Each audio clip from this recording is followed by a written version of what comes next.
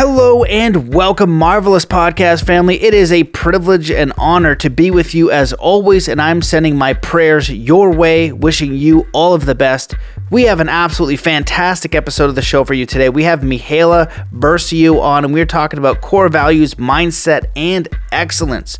We dive into a lot of topics in this show. We talk about limiting beliefs and overcoming them, setting goals and understanding your true desires. We talk about how to authentically express yourself, how leadership can be taught and developed, imposter syndrome, the importance of core values, understanding your childhood experiences and framework so it doesn't affect your adulthood, and you can use it in a positive way. And we talk about moving through discomfort so you can be your best and so much more. This is a fantastic episode on leadership, personal development, and high performance. I know that you're going to enjoy it, and if you do, please share the episode far and wide. Consider becoming a member at mattbelair.com, where you will get the entire Soul Compass course for free, which is a quick, concise, and powerful guide for knowing and living your life purpose. There's also meditations, exclusive guest content, and so much more in the membership. And if you need it for free, just hit me up, matt@zenathlete.com, or you can choose to contribute a little bit of money, whatever you want, as a patron, $1, $3, whatever you want, to become a member and support the show. And for those of you who want to work with me one-on-one, you are very serious about knowing, living your life purpose from your authentic parts of who you are and creating a balanced life, learning all the things we talk about in the podcast, mindset, peak performance, spirituality, hit me up, mattbelair.com/coaching, and I would love to hear from you. So that's it. The last thing is always the best way to support the show is to do 3 kind acts wherever you are in the world. And let's come into a state of peace and coherence before we dive into the show. Wherever you are in the world, just stop what you're doing. Take in a deep breath in through your nose. Hold that breath and let it out slowly, filling every cell, muscle, and fiber of your being with joy, peace, contentment, faith, courage, inspiration, and get ready to enjoy this amazing episode with Mihaela Berciu. Hello and welcome to the Mastermind, Body, and Spirit Show. I'm your host, Matt Belair. Using her core values, today's guest works with board members, top-level managers, angel investors, and professionals seeking to excel in their careers and improve performance to drive even greater success. Her client portfolio ranges from financial consulting, retail, fashion, aviation, and more. She is also a former host of a TV show and author of 2 best-selling books. Her mission is to get leaders to experience their excellence by exploring values, understanding aspirations, removing barriers, and visualizing the path to their personal and professional success. Welcome to the show, Mihaela Berciu. Hi, Matt. Thank you. Thank you for having me. I'm excited to do this show. You know, you have an excellent background in all the things that I'm very interested in, but I'll allow you to introduce yourself to the audience. Tell us a little bit about, your work, your vast history, and how you got into the consulting and everything you're doing today. I'm very excited to be here as well. I've listened to a few of your previous episodes, so I'm actually looking forward to this conversation. My background. Well, I was born and grew up in Romania, and that gave me quite a vast experience, life experience, because Romania was communist at the time, and it was one of the strictest communist countries in Eastern Europe. So that brought with itself a lot of restrictions in the way we were, brought up, in the way we connected to the world, in the way we understood basic principles like trust, like authenticity, and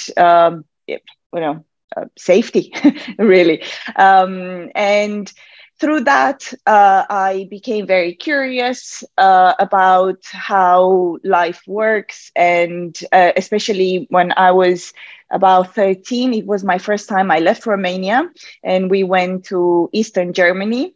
And then Eastern Germany wasn't too different from what I was used to. But then we also went to Western Germany. And Western Germany was a completely new world for me.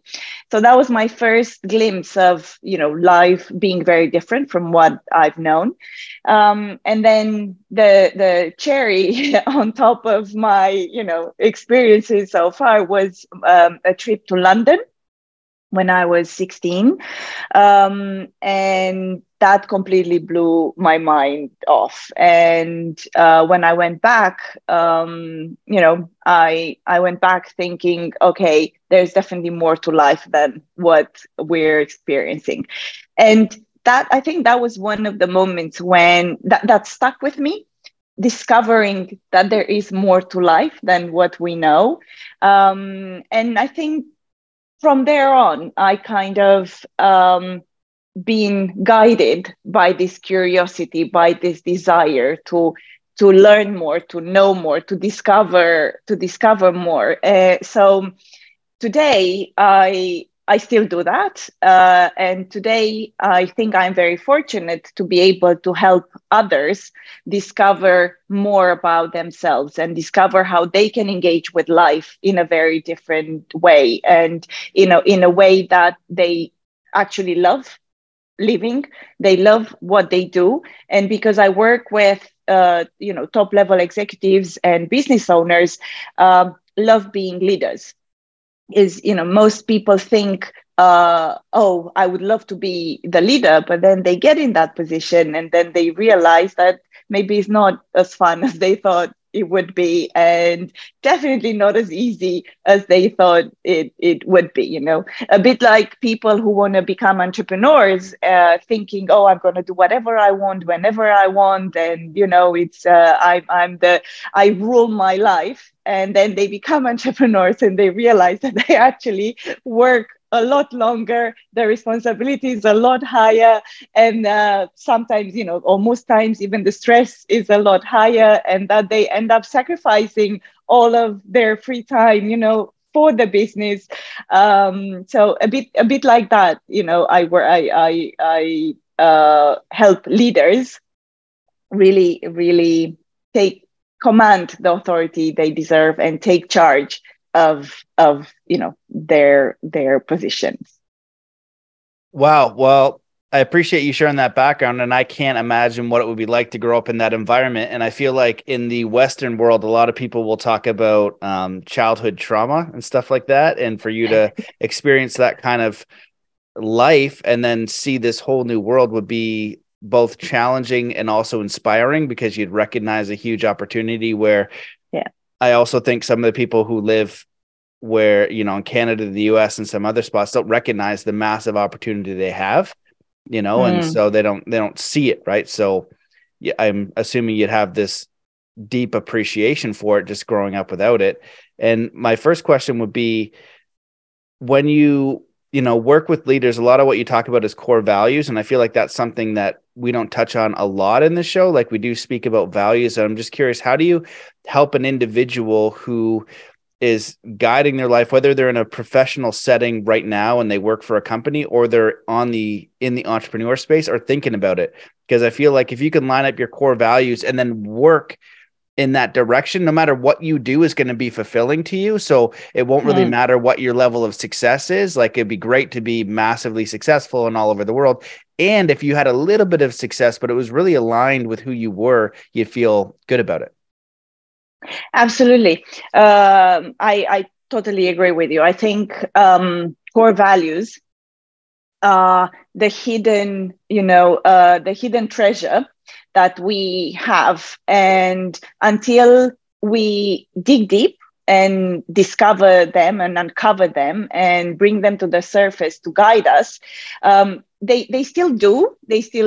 But once we're aware of them, they become our superpower. And the way I work with core values is three core values and three different attributes for each of those three core values, because the attributes define what that core value means to you. because we could share the same core values, say honesty, but one of the attributes for you would be tell the truth, whereas for me one attribute could be do not lie. And we would think we act the same way, and we think that for us, we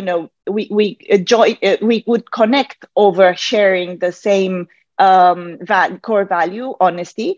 But in reality, for you, telling the truth means telling the truth, the whole truth, and nothing but the truth. Whereas for me, not lying, it means that whatever I tell you is the truth, but it doesn't mean I'm telling you everything. And just because I'm not telling you everything, it doesn't mean I'm lying or I'm trying to deceive you. It means maybe that my mind is more, it's an analytical kind of mind that extracts what I think is important from a conversation or from something. So, and what I'm telling you is what I believe is worth sharing, and the rest, because for me the rest is unimportant, I don't share it. But for you, if you find out that I haven't shared everything, and that there are things that I didn't tell you about, based on how you understand and how you act on your core value, honesty, you would say I'm lying. And where we would start the conversation, or a relationship, an interaction based on trust and openness, because we share the same core value, we can easily end up in a big conflict, because you would say I'm lying, I would get very offended because I'm living my core value and I'm being true to my core value. And unless we know what that core value means to us, we wouldn't be able to bring back the conversation and bring back the relationship and align it based on, and grow the trust between the two of us. And so this model, this matrix of three core values with three attributes for each core value, becomes a blueprint for our behavior, for our interaction, and most importantly, for our decision making.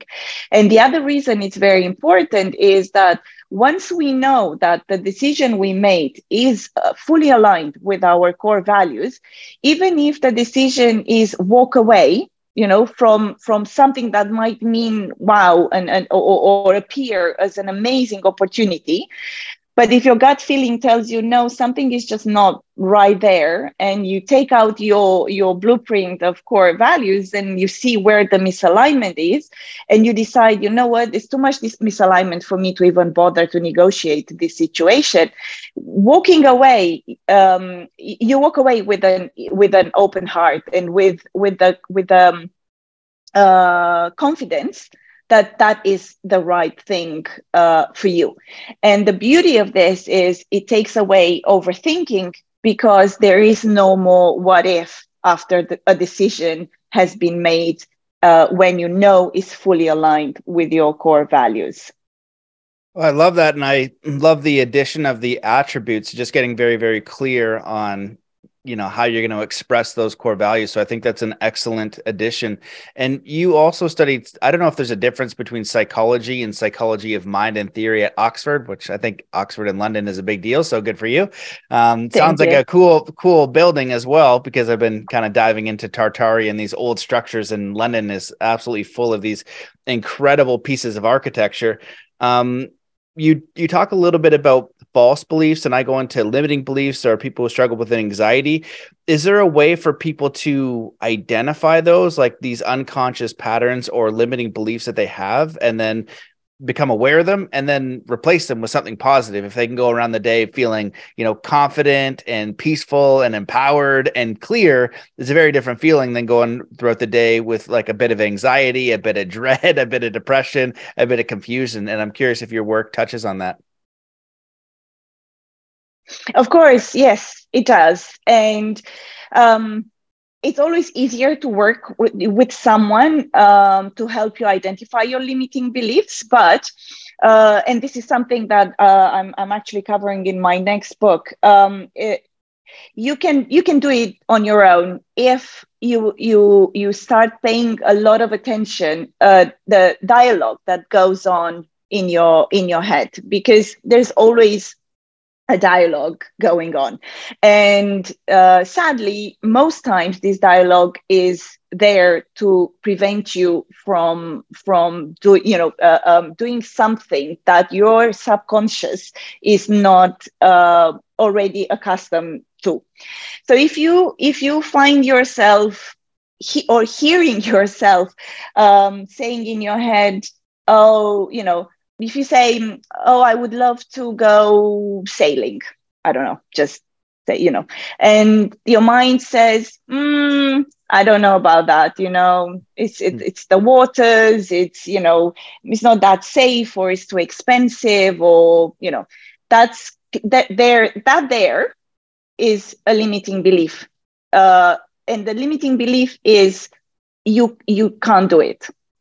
Or you're thinking, oh, I'm working for this corporation, but I would like to be an entrepreneur. And then write down all the thoughts that come to your mind without filtering. Just write and write and write. And then if you reread them, you will see that most probably for quite, the first big chunk of things that you wrote down are things that prevent you, from succeeding, or are reasons why you shouldn't do it. And if you do this with 2 or 3 things, you will start noticing common threads, and those common threads are definitely your limiting beliefs. And then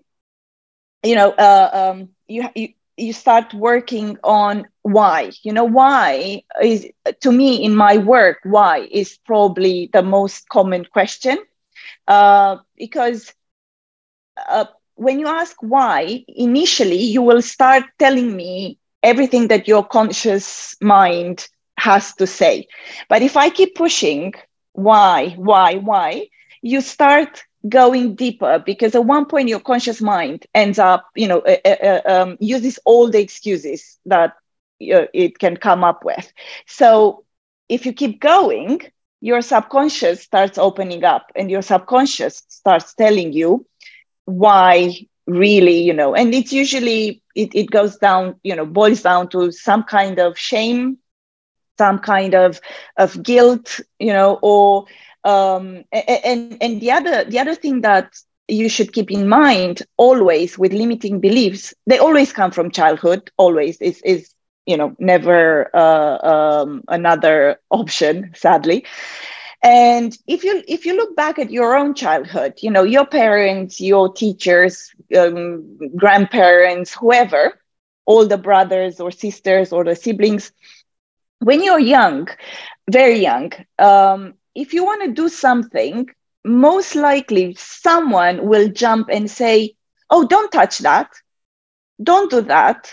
Don't climb that chair, later on, don't climb that tree. Don't, oh, you're going to fall. Oh, you're going to this. Oh, you're going to always the limiting, what you can't do.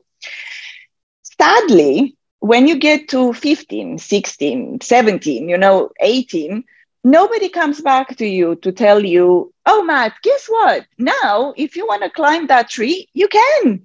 Now you're ready for it. Now you physically can. Or, oh, by the way, if you want to do that now, it's possible, because now you understand the consequences. Now, so there is no reframing of all those limitations that were basically, thrown upon you. And also, when you're, as a young child, when you're being told you can't do something, it's never explained to you why you can't do it. They only say, oh, because you're going to fall. But if someone would take the time and have the patience to tell you, even if you're 2, it doesn't matter, because you're still registering. Matt, actually, you're too young for this, because you don't have enough experience to understand yet that if you try to climb that tree, you're gonna fall, because your mobility and your coordination and blah blah blah, all of that is not where where it should be. So you run this risk of falling in a calm and reassuring manner. And this is really important. I'll say it again, in a calm and reassuring manner. Then those limiting beliefs wouldn't be there. But because the tone of voice is alert, there's anxiousness, there is abruptness in the way an attempt like that is being approached by the adults in that child's life. The child creates this, bundle of anxiousness, fearness, limitation, and lack of self-belief. And every new experience that feels the same as it felt then only adds up to what you can't do, to what you're not able to do. Yeah, I love the addition that no one comes back to tell you it's now safe, and so we have this framework for the world that we carry with us into adulthood, and it carries into everything, and we might be consciously aware of it and know why, but most of the time it's unconscious. And I see that as a father now, where I'm pretty I don't know what the word is. Like, I throw my daughter around, we're always playing, I'm holding her upside down. She's very athletic. And I see some people who really baby their children. And I don't think that that's a positive thing when they're learning and exploring and testing themselves and learning to trust themselves. And, how you say it to them is very, very important. And she's very smart. We always explain to her why she can't do something. And the next week she'll come back and say, oh, I can't do that because, and we'll say the reason why. So she fully understands. And on the other side, you have people who really pamper their baby. And I don't think that's going to help them in adulthood, because if anything, we want to push them to help them explore within, safety. If there's harm around, obviously got to make sure they're not going to, hurt themselves. But, we have an open fire, a fireplace. She knows she hasn't touched it, and she's at 2, and she never even goes near it because she understands. So I think that's very important. And I'm curious, is recognizing the limiting belief enough, or do you go further in helping them switch that and get rid of it so they can move forward, without running that old pattern? Because I believe you're 100% correct that they all come from childhood. And whenever I've worked with an athlete that is so talented and can win easily in whatever they're doing, they self-sabotage, and it always comes back to probably self-worth or some sort of childhood thing. And I literally just talk to them until I find it. They have no idea what I'm doing. Talk to them, and then boom, find it from like their dad or their mom. And there's a reason why they can't be number one. They can't be seen. They can't be on the podium. And then we get through that, and then boom, the next time they win. And it's amazing. It's just like, it just repeats. It's the same thing.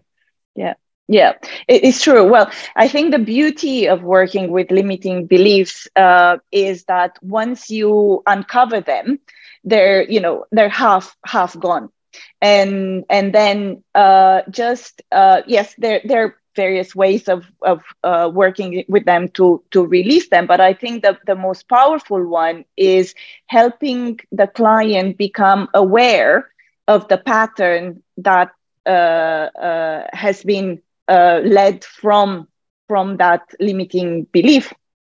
And what I observe is that people usually, once they're aware of that pattern, the next stage is they observe it, they notice it themselves once they've done it. Then the next stage is while they're doing it. And then the next stage is when they're about to do it, and then it stops. And so you sometimes they need a bit more help, but from my experience, usually once it's been uncovered, it can be a pretty fast forward, motion to them being so aware that it stops. Well, I love that process. It reminds me of the process of learning. I think it's like unconscious incompetence first, where you're not even aware you can't do it. Then there's conscious incompetence.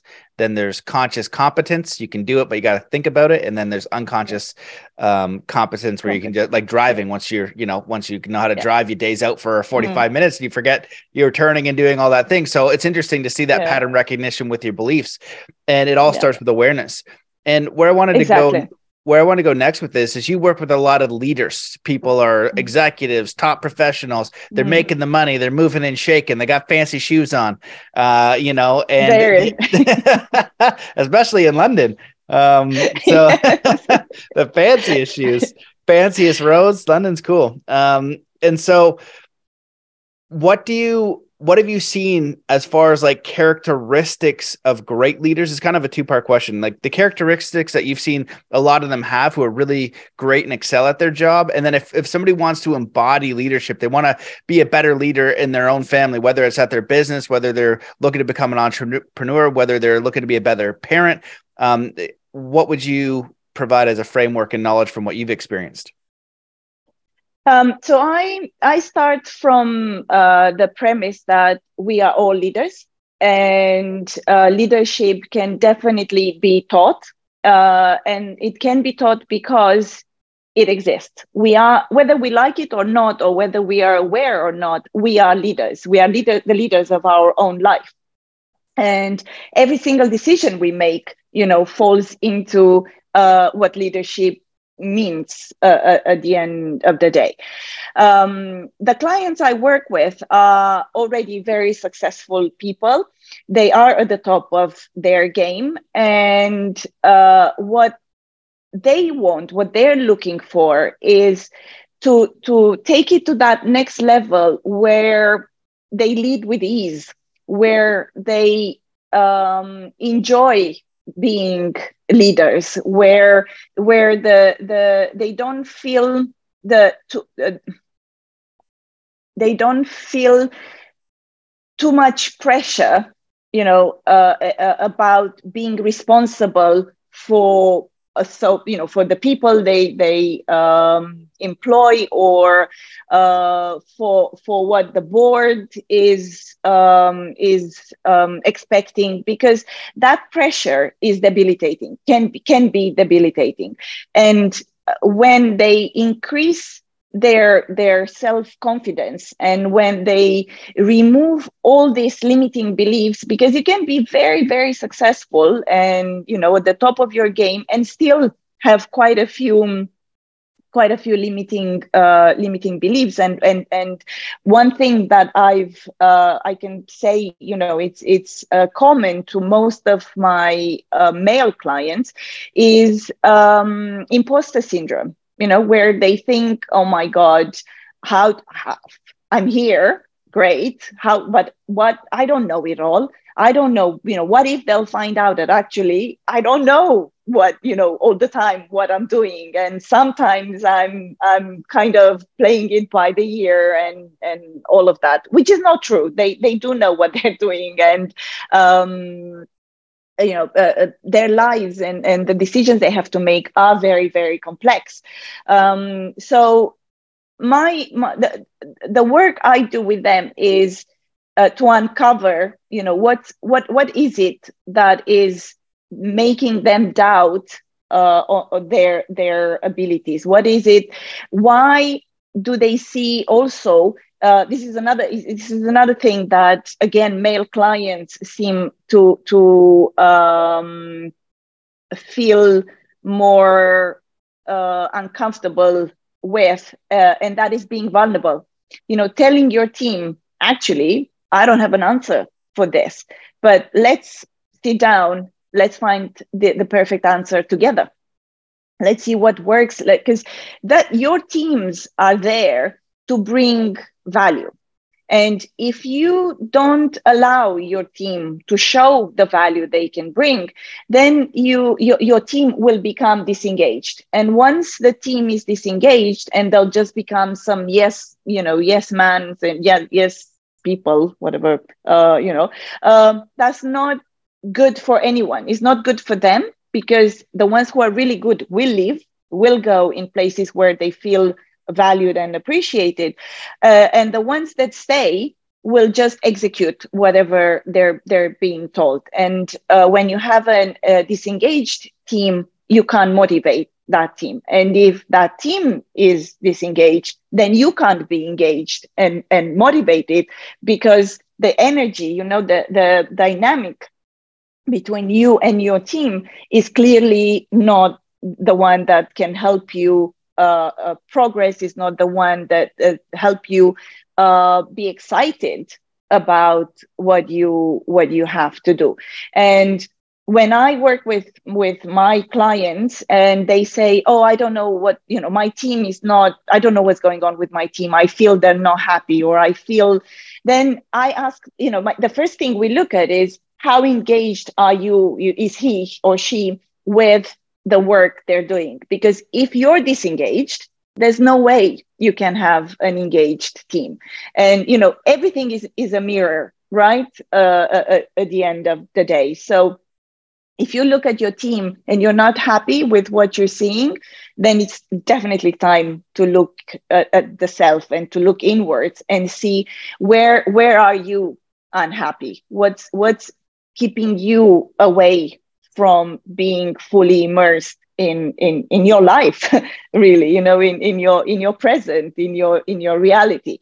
And when you discover that, then you can address the dynamic that with the team and help them re-engage.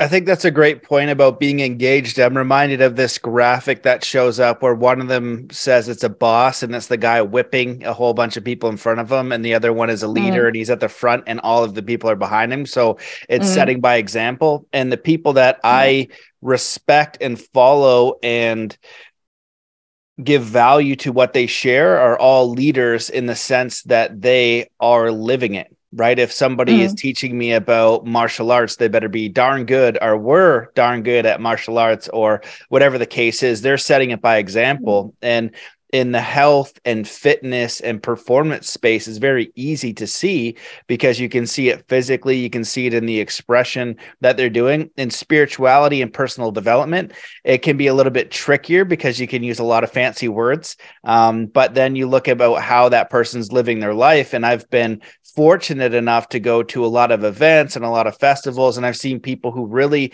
integrate those teachings and they are who they say they are, and they're very beautiful, powerful leaders. And I've seen a lot of people who have a lot of work to do, and maybe they just like the industry or they like the topic or they saw money in it or whatever the case is. And I'm just like, wow, you haven't even got past the basics here, holy smokes. You're still like level one. And so it gets a little bit more complex. Go ahead. I was going to say, I think the concept of authenticity is a bit maybe not valued at its strength, because authenticity, you can't fake authenticity. And a leader, a good leader is authentic. And if you're trying to be someone you're not, if you're trying to behave in a way that is not natural to you, if you build this facade that you think is what people want to see and is what people will admire or will engage with, but in reality you are very different, that comes across. And especially if you end up spending an hour, they can probably keep it up, and it might fool you. But if you spend more than an hour with them, all of that starts to crumble, and the real true self starts showing up. And that's when the either connection or disconnection happens. If it's true and it's authentic, then the connection is there, and you will be willing to learn from that person as much as that person is willing to learn from you.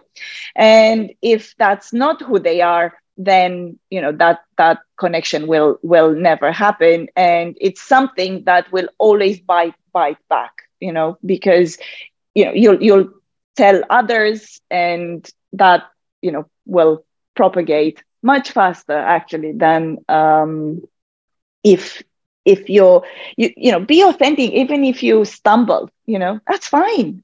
That's fine. We all do at one point. Or be authentic and vulnerable about the fact that you're still working on something. You're still, you know, on your way. The work on self growth and self discovery and self progress and is never done. Is never done, you know. And the more open you are about that, and the more you say, listen, I know a lot of things, but this is new to me, you know. This I've never heard, or I've heard before and now I want to learn more about it. You tell me about it. It doesn't it matter who it is you're not going to lose respect for that person. To the contrary, you're going to grow more respect for them because they don't pretend to know it all, you know. Yeah, and as you're sharing that, my mind went to potential reasons why people do that, and I think the first one is they like the imposter syndrome kind of thing, where they want to Mm. know everything, right? They have to be perceived. It's like the ego. They have to know everything, or else they won't be as smart or as good a leader, or, you know, their job is not secure, or they'll people will think of me in a certain way. And in the same vein, but a little bit different, is how people will perceive you. You know, if you whether you don't know something. And in my mind, I was articulating this a lot better. So hopefully the audience can understand. You can help me out if you want. But it's like you're people pleasing, right? So rather Yeah. than being fully authentic, you want people to like you. So you distort and change the answer that is true and Mm. authentic to you, so you don't offend someone, or you don't hurt someone, or Mm. you don't do this. And that person needs to make peace with the idea that maybe not everyone will like you every time, or your idea every time. So when you're faced with something, if you're doing it with the idea to perceive to please the perception of a person or a group of people, you're not being honest, because their reaction isn't up to you. As long as you're being honest, you don't need to be an a-hole about it. You don't need to be like, you know, you suck at this. And you say, hey, listen, you know, maybe you're a little bit distracted and the work is suffering here. You say it in the nicest possible way. And you're truthful. And I feel like so many people try to people please. So that is having them go around the world in an inauthentic way. And that's where people will think that you're two-faced as well, because you're saying one Mm. thing over here, then you're saying another thing over here, and you're not stationary, you're not in integrity, you're not in congruence. And so people will notice that, and they'll also feel it subconsciously. And so the idea to accept that you might hurt people's feelings, that you might offend people, that not everybody will like you, is something that you got to grow with. I remember one of my Native American elders told me, he's like, you're always gonna be the devil to someone, Matt. And I just thought about it for a Exactly. bit, and I was like, oh, interesting, right? Because as you hold your position, someone will always have the opposite position somewhere, right? And you got to accept that. Yes. But I would like to go back to what you just said, and maybe reframe it, you know, in a different way for uh, you know, for our conversation and for the audience.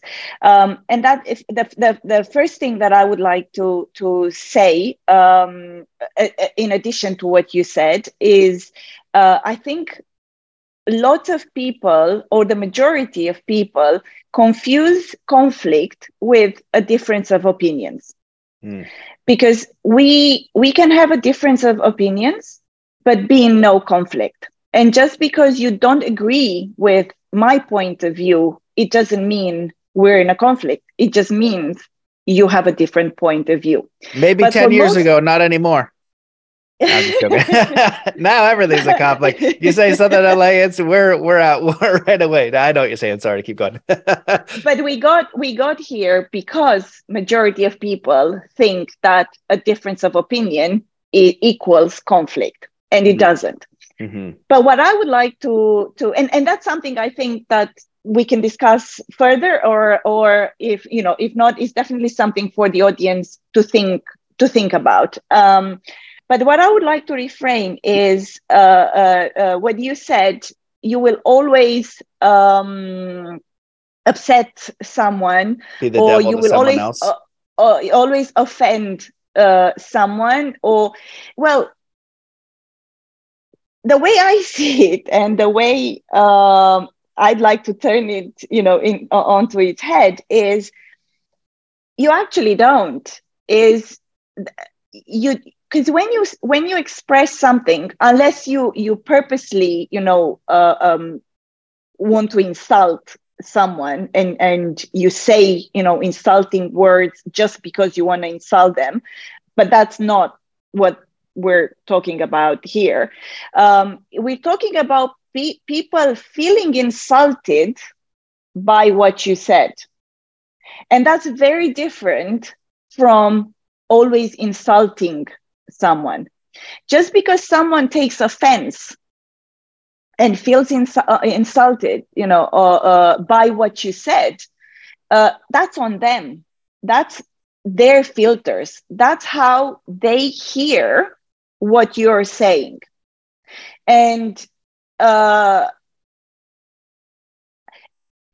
and my advice would be, when you feel insulted by or offended by someone, just stop before you react and ask yourself, what's going on? Why do I feel this?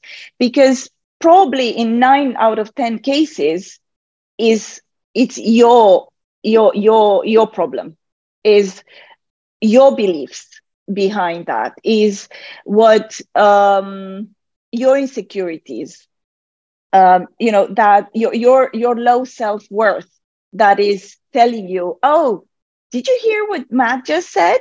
Oh, he can see, and he's totally, telling you you're good of, for nothing, or you're whatever, but that's your mind chatter. That's what your mind, your subconscious filtered.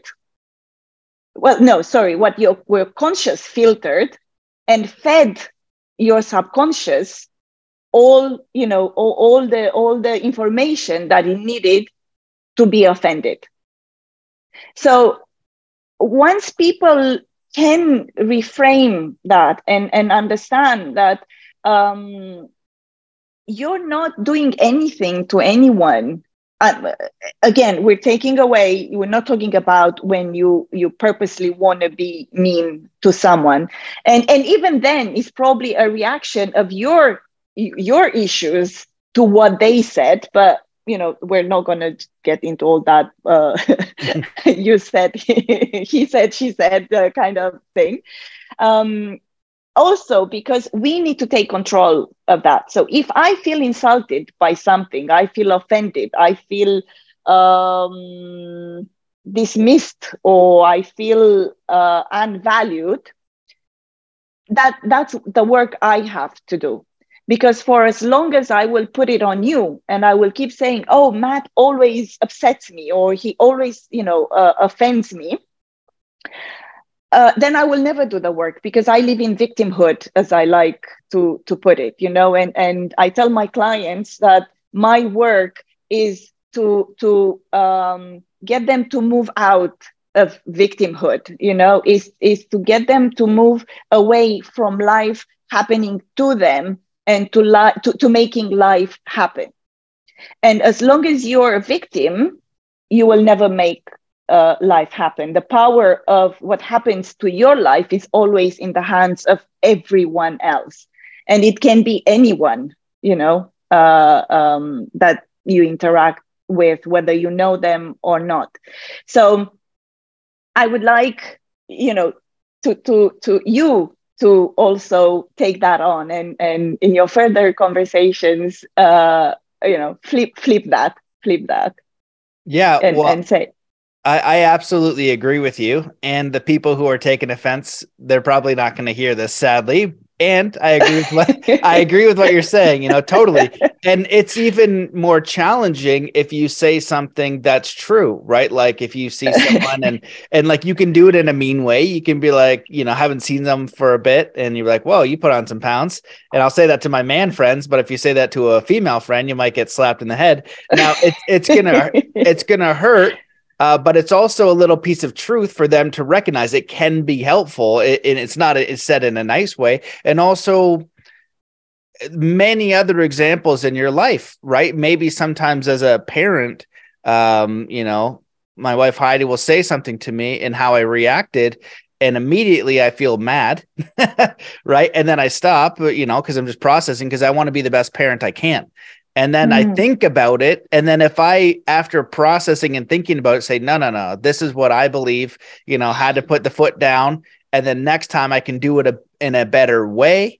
And you're correct about that, then okay, sweet. But I have to go through that initial upsetness because I want to be a good dad and I don't want to be harmful to my child. And so it's personal.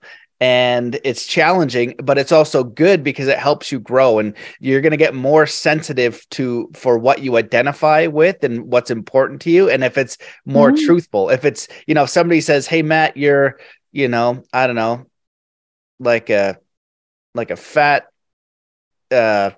European," is like, "Oh, well, I'm not overweight, although I'm getting there. And, I'm not from Europe. So it makes no sense. It's like, how does that even relate? But if you say something like, I don't know, "Hey, you've made so many podcasts and they're all shit."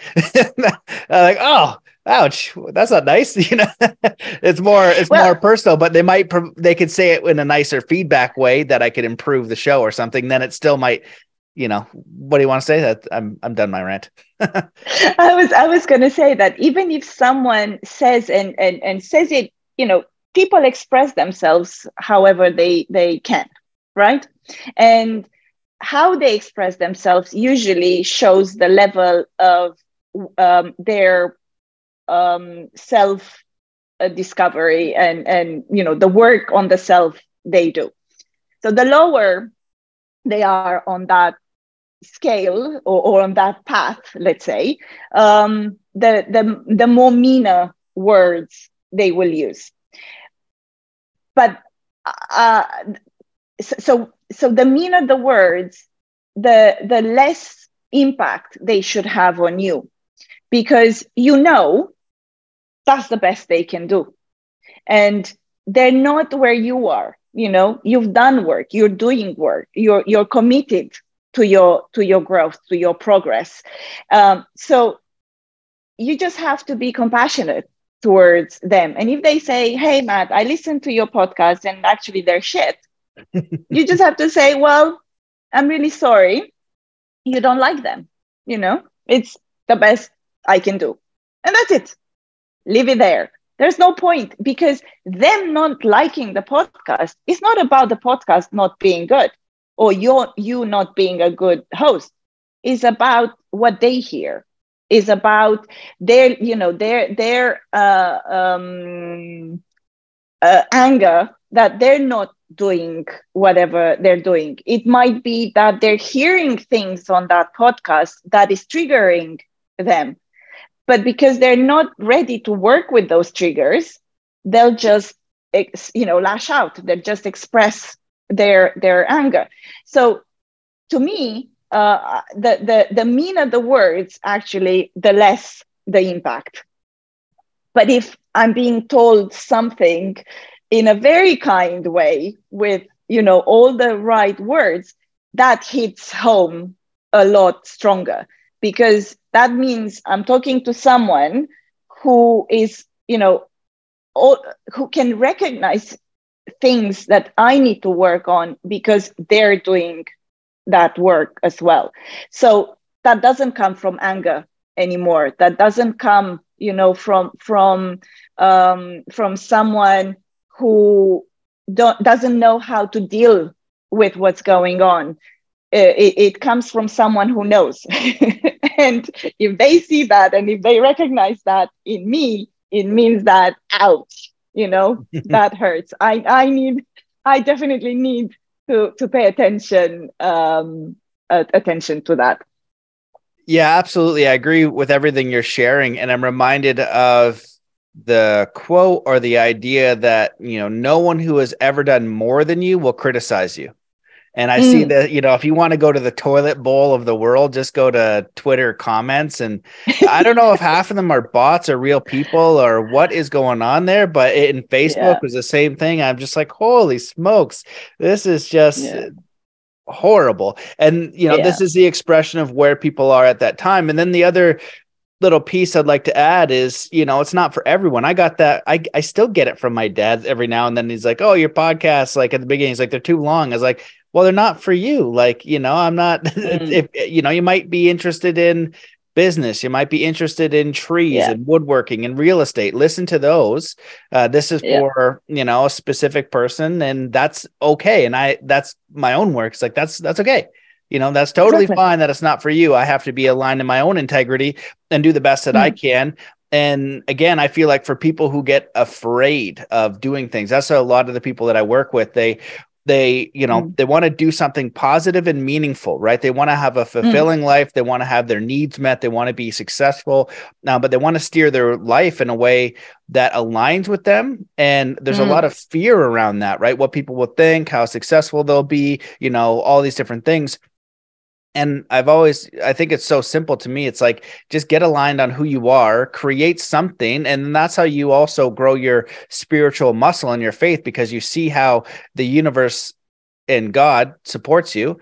And, mm, and it doesn't matter how successful you get as long as you're aligned. And it's also understanding that not everyone's going to get it. It is a very personal journey. Most people who do these things, they don't have a cheering crowd in the background who understands what they're going for, who, is going to support mm, them. It's a very challenging and solo journey. So there's a lot of growth involved. And that's just important mm, to, come back to who you are, why you're doing it. What's your mission? What's your values? What's your intent? Doing your best. And as you alluded to earlier, can you do it in peace, and can you do it from a sense of completion? And I think about this example and share it sometimes that, my daughter's only 2, so it's like, oh, you are 3. You're not good enough because you can't ride a bike yet. Or when she gets to 10, oh, you're not good enough because you can't drive a car yet. Or, you can't write a full, proper storybook or whatever. I don't know. And then mm, at mm, 18 is like, oh, you're not good enough because you haven't gone to university and or you haven't started a business. And then at 25, you're like, oh, well, you're not good enough because of whatever the case is. And then you recognize that there's this point between like your 20s and 30s and 40s where you're supposed to have everything figured out. You're supposed to know everything. You're supposed to be complete and whole and harmonious. And you recognize that the entire life experience is a process. mm, Everything is a process. So if you're not complete and whole and happy and harmonious and peaceful at 3, at 9, at 15, at 21, at 30, wherever you are, your business is crushing it. Your business just failed, right? You're starting your new mm. project. You're in the middle of it. It's if you can find peace and contentment, that is a very powerful way to operate, because you're not waiting for anything external to validate the beauty of the life experience. Yeah, it's true. It's true. Absolutely. But that's probably the most challenging um, expectation of the self, in my opinion, because we are so busy and we are surrounded by so much noise, and especially since social media came about, where everything has to be perfect, and you are so you end up being so consumed by that external validation that you completely forget what you stand for, and why what you do things for, and who you are, and be comfortable with who you are, be comfortable with your journey that might be very different and might not be what others expect. so yeah, I think it's definitely what we're, the ideal case scenario. And I think we as parents bear a huge responsibility in helping our kids grow up that way, and be comfortable to be different as well, because they will be different if that's the kind of parenting they will receive. But they'll be different in a very good way, and they will stand out, from the crowd, for sure. But they'll do it in a way that they're comfortable with it, and they won't need, anyone else to validate who they are, and why, explain why they are like that. Absolutely. And I agree. It is the challenging ultimate way to process and live. And I feel like it's what they teach in Zen and enlightenment, or all those different types of subjects. They say, be in the moment. Okay, great. I remember reading that as a kid. I was like, how the heck do I do that? I'm in the moment for like 4 steps and then I'm out again.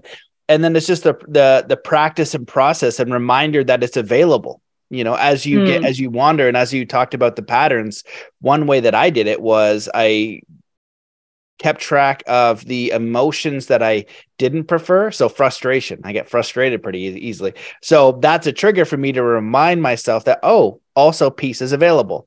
And so the more, negative impulses that you have, you can set those as triggers to come back and then say, hey, you know what, this can be peaceful and perfect as it is, to accept the moment and immerse yourself fully, because it's going to be the same thing whether you resist it or that you engage with it wholeheartedly. And so that was one of the tools that was helpful for me. This whole go ahead. I read a really interesting book very recently. It's called The Surrender Experiment. I read that recently too. Have you? Yeah. I loved it. And I thought, I thought it brought a very interesting, again, challenging perspective. And I am trying to apply it.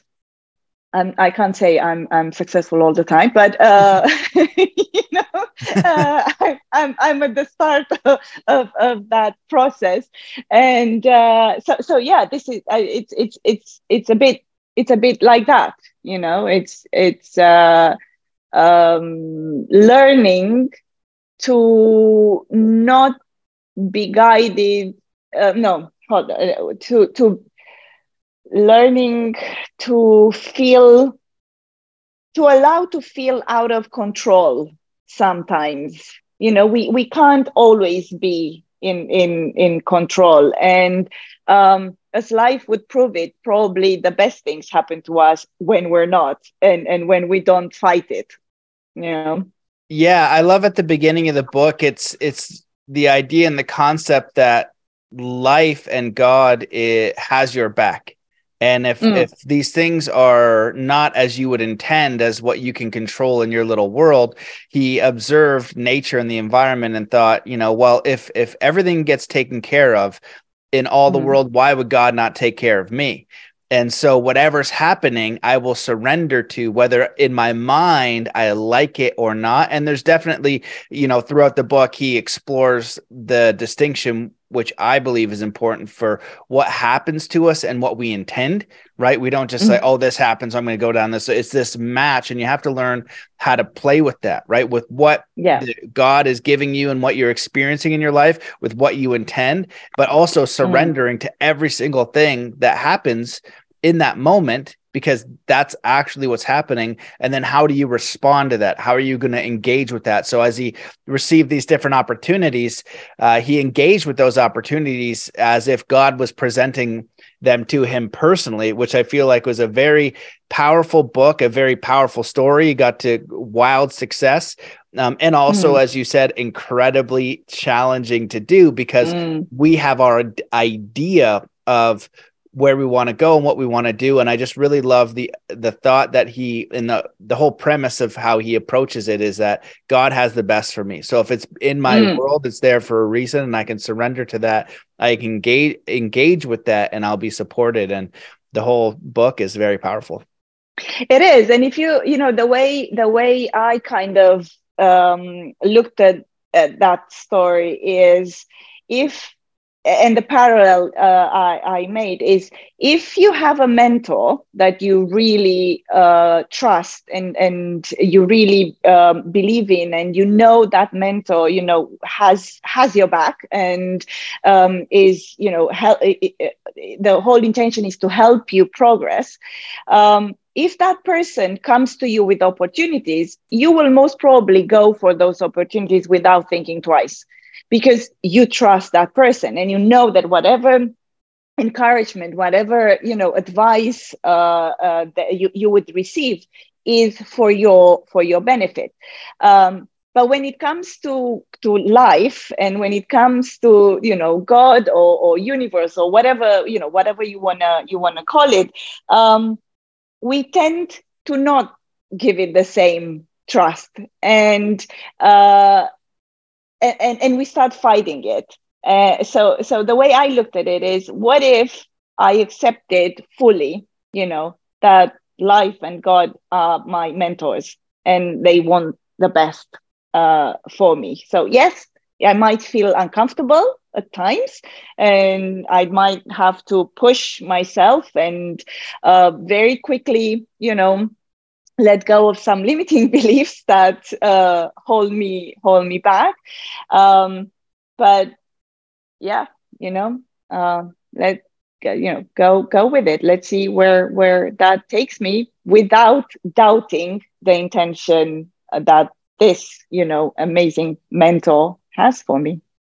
Well, I love that. I think that is an incredibly succinct and powerful way to frame that book. I love that. So this has been great. Thank you so much for coming on the show. Thank you for your work. Is there anything that we didn't discuss that you want to speak about before we close the show?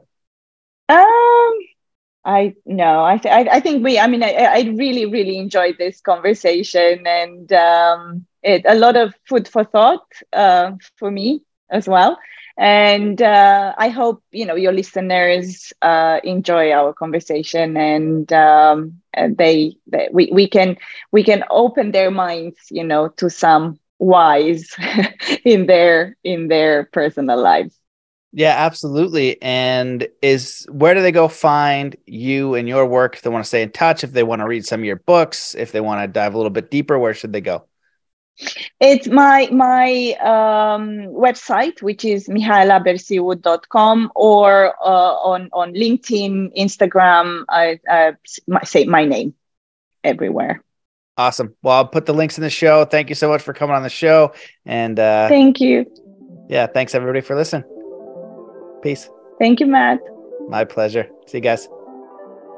There you have it, ladies and gentlemen, the absolutely amazing Mihaela Berciu. I hope that you enjoyed that show, and if you did, please share it far and wide. Consider leaving a review and becoming a member at mattbelair.com, where you can get access to the Soul Compass course, bonuses, guided meditations, and a whole bunch of exclusive content, and also support the show and the work, which would be greatly appreciated. If you want to work deeper with me one-on-one for understanding, knowing, and living your life purpose from your most authentic parts of you, while getting rid of or overcoming past limitations, trauma, and limiting beliefs, hit me up, mattbelair.com/coaching. I would love to hear and work with you. So that's it. Thank you guys so much for being here. I appreciate you. I'm sending you all of my love and gratitude and appreciation for your time and attention. Wishing you all the best. So let's come into a state of peace and coherence before we close the show. Wherever you are in the world, just stop what you're doing. Take in a deep breath in through your nose. Hold that breath and let it out slowly, filling every cell, muscle, and fiber of your being with joy, peace, contentment, faith, courage, inspiration, power, and get ready to enjoy the rest of your day. Thank you so much for listening, and I'll see you in the next episode.